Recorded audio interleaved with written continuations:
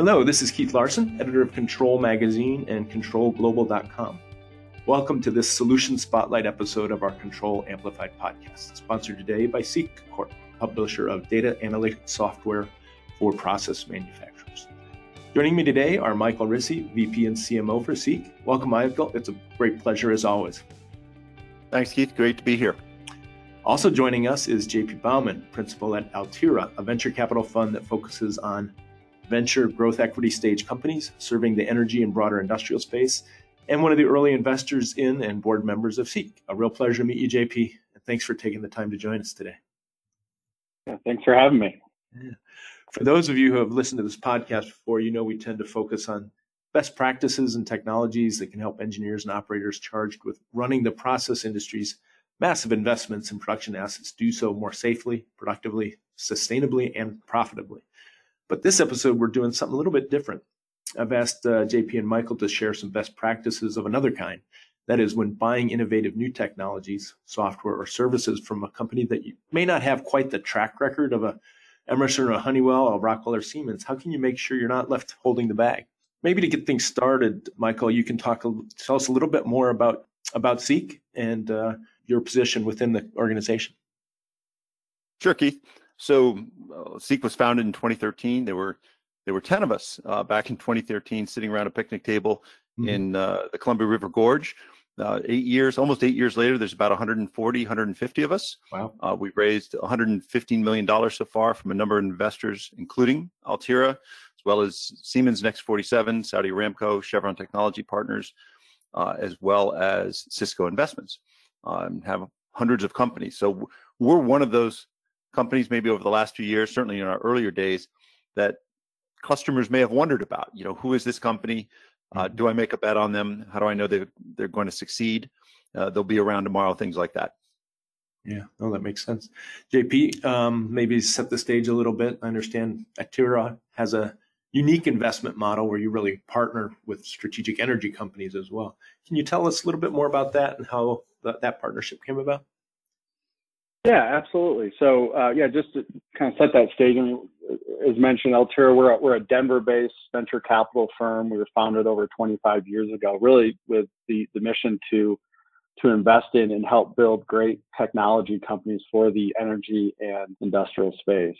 And I think, what's unique about us as a venture capital firm, they all take different shapes and flavors and so forth. But at Altera, we invest in a very unique partnership with actual energy companies. And we partner with them to identify, invest in, and then rapidly scale important innovation. And so while our partners are predominantly in the energy space, we also like to find technology as application across many different industry verticals. And so just to give you an example, we've invested in things like artificial intelligence for contract analytics, remote operations connectivity, energy storage software, and of course, industrial big data analytics like Seek. So our investment model, it's pretty interesting. If you think about the topic of the podcast today, it was specifically designed to address many of the concerns that industrial customers have when they are thinking about adopting new technology. Sure. It's really these same concerns that historically have also made investing in industrial tech and software very difficult.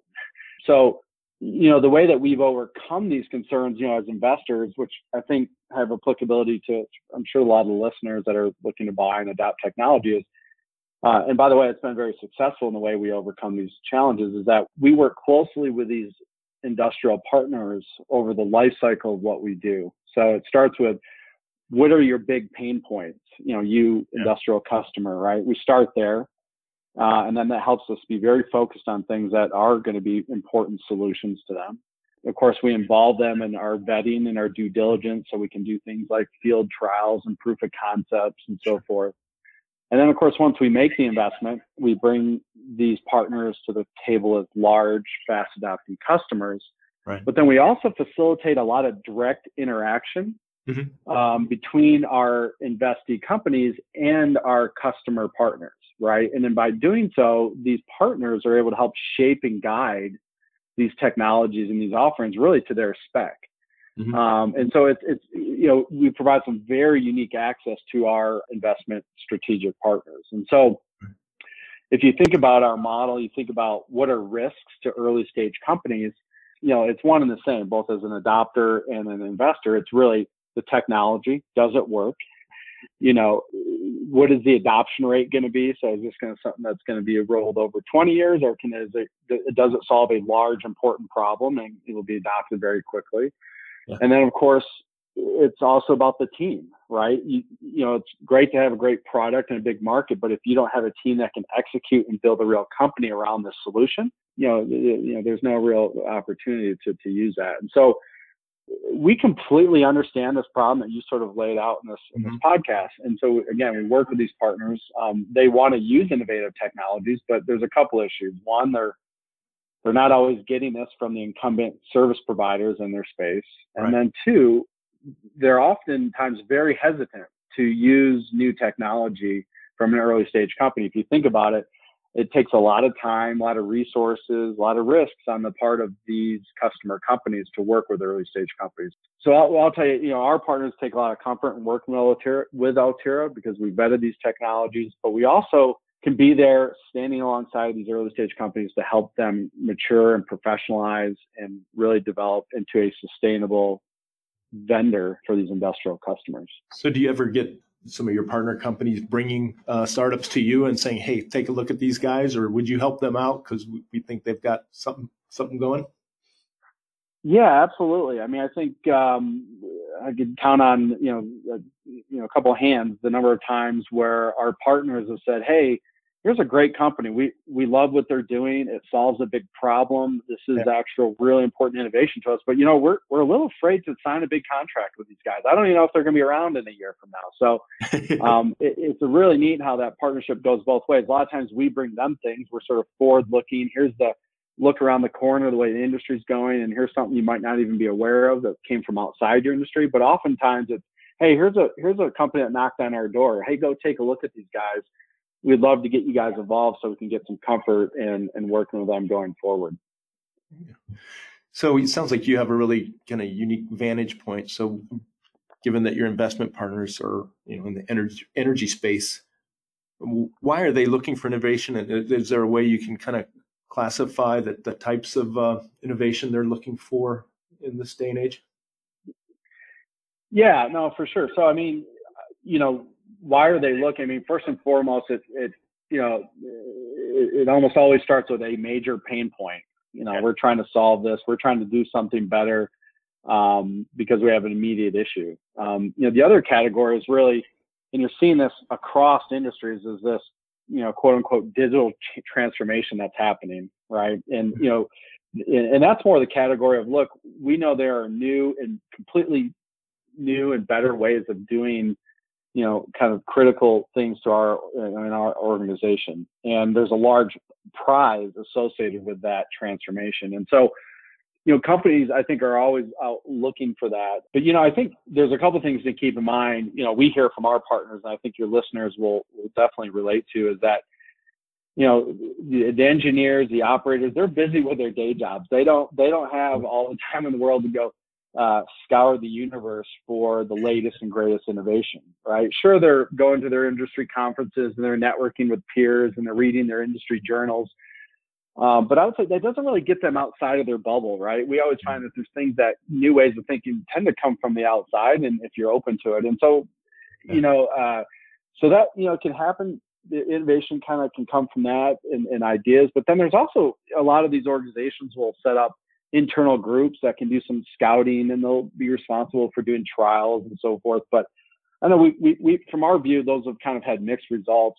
And, it's been nice. Our partners have really found that they can lean on Altera, they can lean on us to help go scout and, curate deployable technology to address a lot of their issues. So, and the other thing to keep in mind is, a lot of these folks have just sort of said, look, the large incumbent service providers are not bringing us real innovation. If you think about it, these incumbents have huge franchises. They don't want to disrupt. I mean, it's almost like they have a disincentive to some of these new and emerging technologies. And so that's really where we can come in as venture capital. That is our job, to find things that are going to have major improvements and disrupt the way industries are doing business. And that's really where our partners have leaned on us to find innovation. So. Well, that makes sense.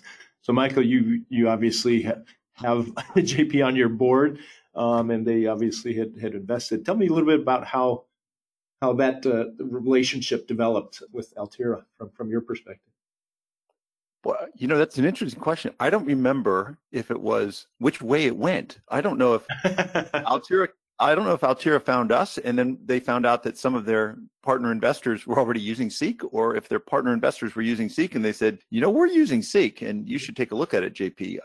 All I remember was it was pretty quick and it was pretty symbiotic because their investors were already using Seek, and so the enthusiasm was on both sides pretty quickly. Is that about right, JP? Yeah, no, that's absolutely right. I mean, we're constantly sitting down with our partners and understanding, hey, who's knocked on your door lately? Who have you said, this is interesting, but we're a little hesitant. Are these guys going to be around?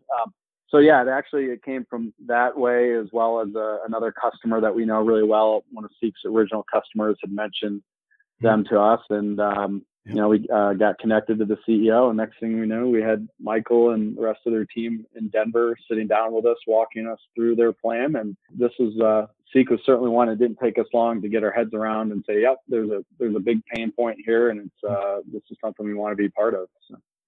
Yeah, Michael, I guess let me also congratulate you on Seek's latest round of investment, a Series C influx of some $50 million, if I'm getting that right. I think that's right. That's actually the announcement that kind of had me thinking about this idea for the podcast. Was like, that's an interesting way to talk about how should people view new companies? How should they invest in them and invest in them as customers and not left holding the bag? So, but right. This actual level of investment really puts Seek in a different league of performance expectation, doesn't it? I mean, it's not just a strategic investor that's looking at the longer term. These guys want some cash flow out of you, don't they? That I would say so does JP, but yes, it's another level of the. It's another level of the more game. patient, maybe. But I think the key thing is, how do you think about this?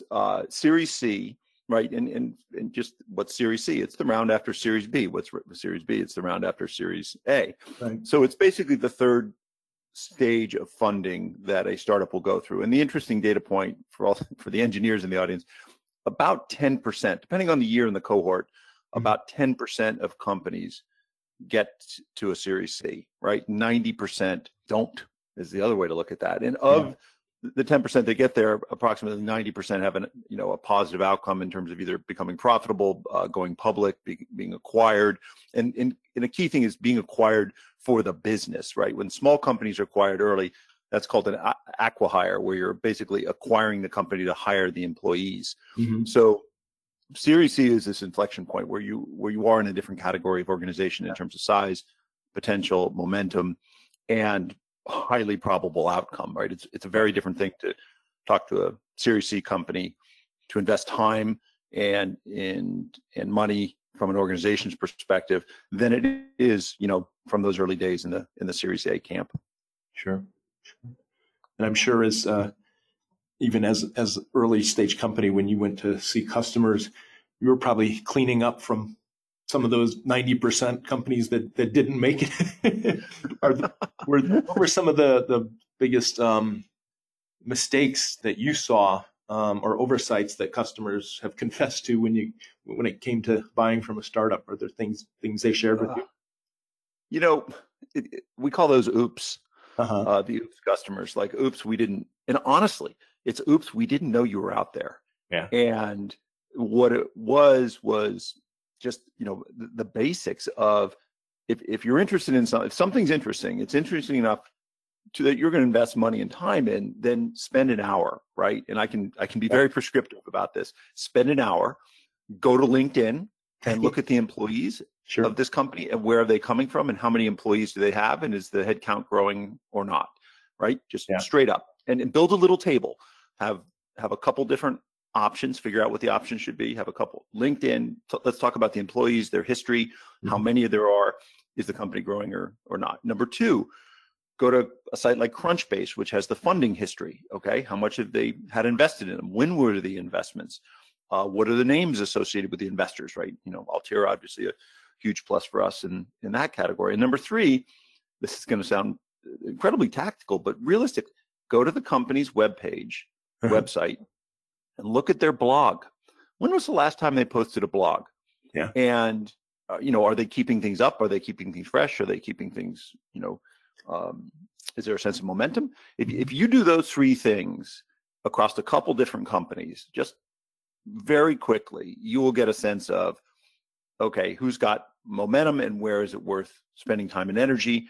Right. If you see something interesting and pursue it, then that's where we come up. That's where we get the oops customers from. Oops, we didn't consider Seek in this context, and switching is always a little bit harder than starting from scratch. Yeah, no, that makes sense. JP, as an early stage investor, you're often putting millions of dollars on the line with many of the same concerns that the potential customers have. It's never 100%, obviously, but is there due diligence that you perform, questions you ask and have answered before you decide to invest?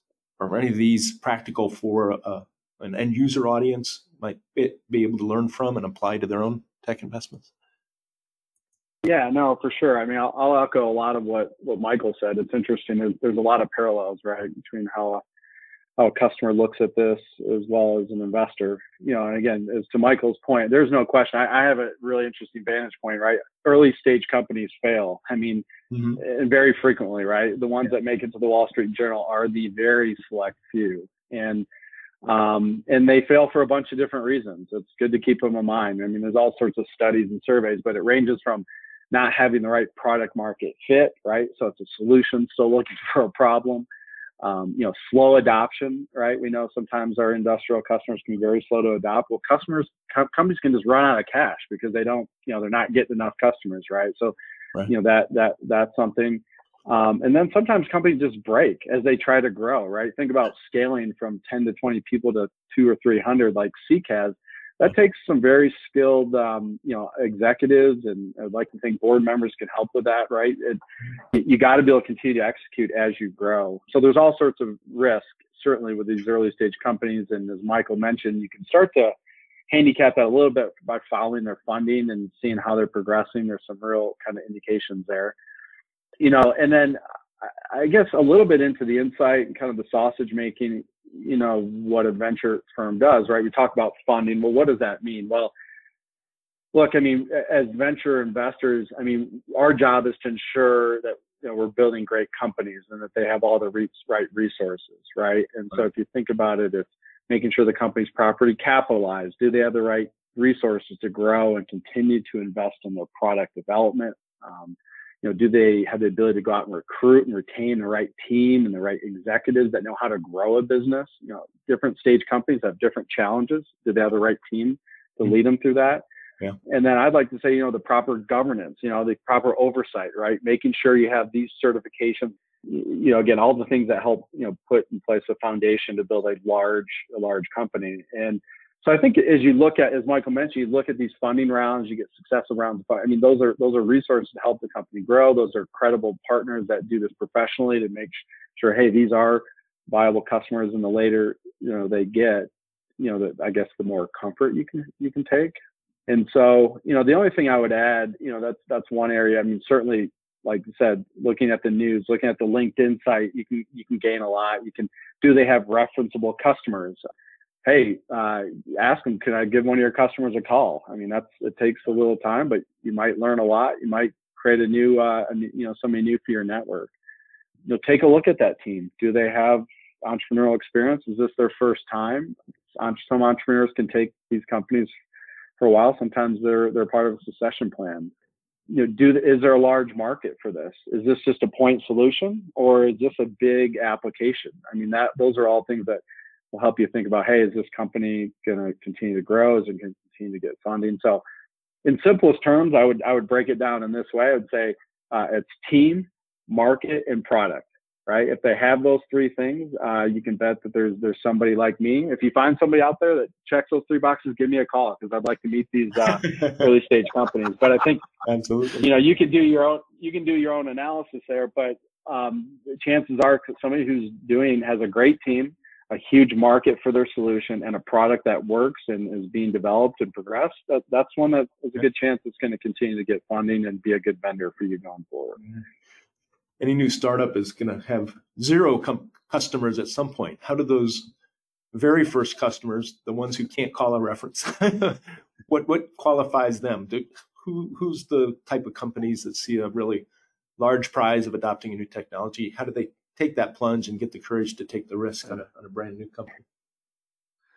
Well, in our experience, again, early days of Seek perspective, it wasn't at the company level, it was at the individual level. You found somebody who, a champion, right, who saw what we were doing, Seek was doing, and said, I get it, right? It was very much an individual, personal drive that they had. By the way, a lot of those have gotten promoted. Those folks have gotten promoted since then for their ability to spot this innovation that's worked out so well. But it really comes down to an individual person that feels the pain that JP spoke of, and says, I recognize what this is trying to do, and they get personally and professionally, committed to giving the vendor, and Seek in this case, but giving the vendor feedback and pushing them and pulling them and working with us as a partner and a customer to improve the product and make that bet, make that early vision they had pay off for themselves and for their organization.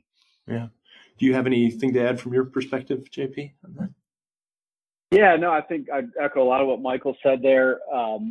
Look, we commend those early pioneers, right? Because somebody has to be that leader, and they're doing it because there's huge value for their organization, right? There may be some risk, but there's huge value, and so I would say, look, you can't do this 10 times a year, but maybe you really sit down. What are your big pain points? What could really impact your business if this technology worked? And then set the right expectations internally. Look, we're going to do a couple of these a year, and we're going to work with these companies because it has a huge reward for us. And they may or may not work, but that way, you've managed expectations, and there is an opportunity to work with that company. I spoke earlier about, the ability to kind of shape and guide some of these technologies. I mean, you can do that as an early customer. And by the way, the entrepreneur loves that. They would love to talk to you once a week if they could. So it does take a little bit of time and investment, but if you start with something that is a huge payoff for you in the end, I think a lot of our partners have found it absolutely worth it. And, as I said, it can be very rewarding. And, I completely agree with Michael. We've seen people in these organizations take on this leadership and be promoted because of it, because of the value that's created. So I don't want to ever discourage somebody from working with these early stage companies because that is the way we progress our industries. So. Yeah, from your perspective, Michael, having one champion is a great place to start, but obviously, a lot of Seek's growth has come from being able to replicate that success from one individual to another facility within the same organization.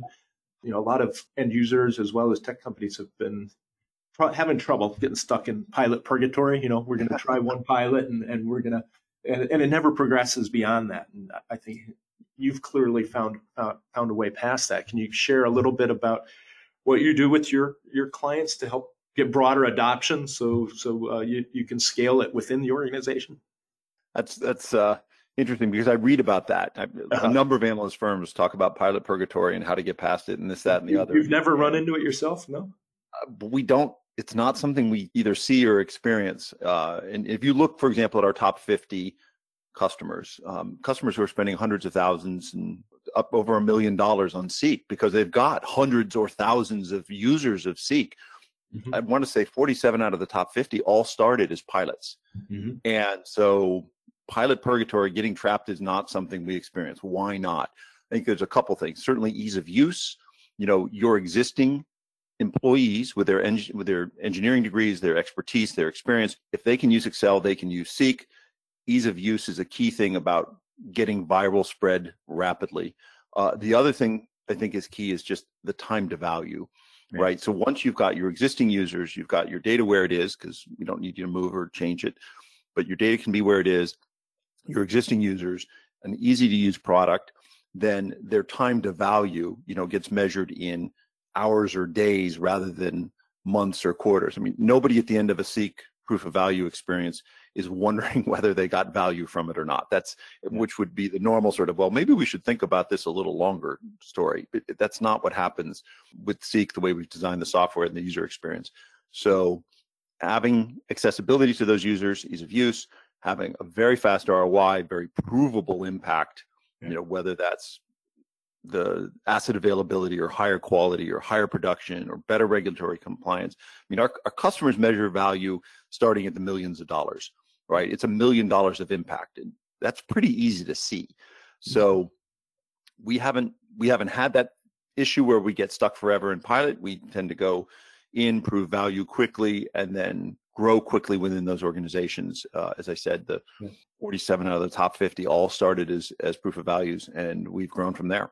Yeah, that makes sense. JP, have you run into this problem with any other companies that you've worked with where scaling has been an issue? And if so, what typically been the problem? Yeah, no, I would say, it depends on where the company is in its life cycle, right? I mean, as we said, some of these very, very early stage companies maybe don't have the luxury of going in and commanding quite as much, in these proof of concepts. It is a partnership model with that customer. Hey, you're going to give us access to your operations and we're going to do this. So, but as you get later, I mean, we often try to push companies to a point where, number one, somebody's paying for the trial. Nobody's getting anything for free, because if you have some skin in the game, it makes, that customer more focused on it and more interested in making it successful. And then the other thing we really encourage, our sales teams and our entrepreneurs is to really make sure you set expectations of, okay, here's the pilot, here's how it's going to progress, here's how the product is going to evolve, here's what the expectation is of you as a customer, here's what the rollout looks like. I mean, kind of setting some of that up front, I think, can help you get out of that purgatory. By no means is that, an easy thing to do, but I think folks that kind of set those expectations and the broader rollout up front tend to do better in that category. So have some mutual agreement about what that value that Michael was mentioning is going to be. And if that value is there, then the path should be forward to do more. Yeah. That's right. Yeah, that makes a lot of sense. Well, I think we're kind of coming down to the end of our allotted time here, but I guess in conclusion, I might ask you to each share maybe your most important go-to criteria for judging whether to invest or purchase from a given tech company. Do you have one overriding concern that you would expect our listeners to retain once they leave the podcast today? Like I said, I think there's a lot of parallel to what we do and how an industrial buyer would look. It always comes down to the team. Yeah. I'm not just saying that because Michael's on the call here. It always comes down to the team. Because you know what, I can tell you that product and that solution is going to look a little different than the way it was originally drawn up, and it will evolve over time. Every company runs into challenges. Every market evolves. And if you start with a great team and a good leader, I think that tends to be the biggest sort of predictor of success. A lot of other things do have to fall into place, but we almost always start with the team and go from there. Oh, that makes sense. What from your perspective, Michael? Yeah, it's a tough word, but just the sense of momentum, right?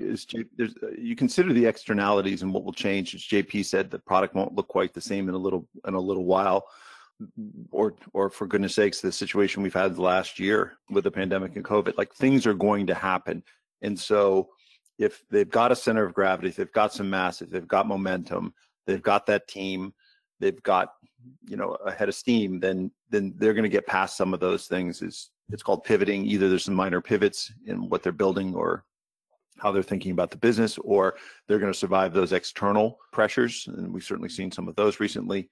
So that sense of momentum that they have, is it building, year over year and over time?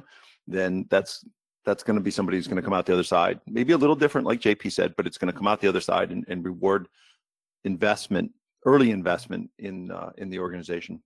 Yeah. Well, I certainly get a sense of momentum just from talking to you, Michael. So you clearly broadcast that from Seek's perspective. So So you're a good representative for both the team and the momentum on Seek's Thank you. behalf. So I think we're just about out of time. So JP and Michael, I really can't thank you enough for chatting with us and sharing your insights with us today. For those of you who are listening, thanks also for tuning in. Thanks to Seek for sponsoring this episode. I'm Keith Larson, and you've been listening to a Control Amplified podcast. Thank you all for listening in. And if you've enjoyed this episode, you can subscribe at the iTunes Store and at Google Podcasts. Plus, you can find the full archive of past episodes at controlglobal.com. Signing off until next time. Thanks again, JP. Thanks again, Mike.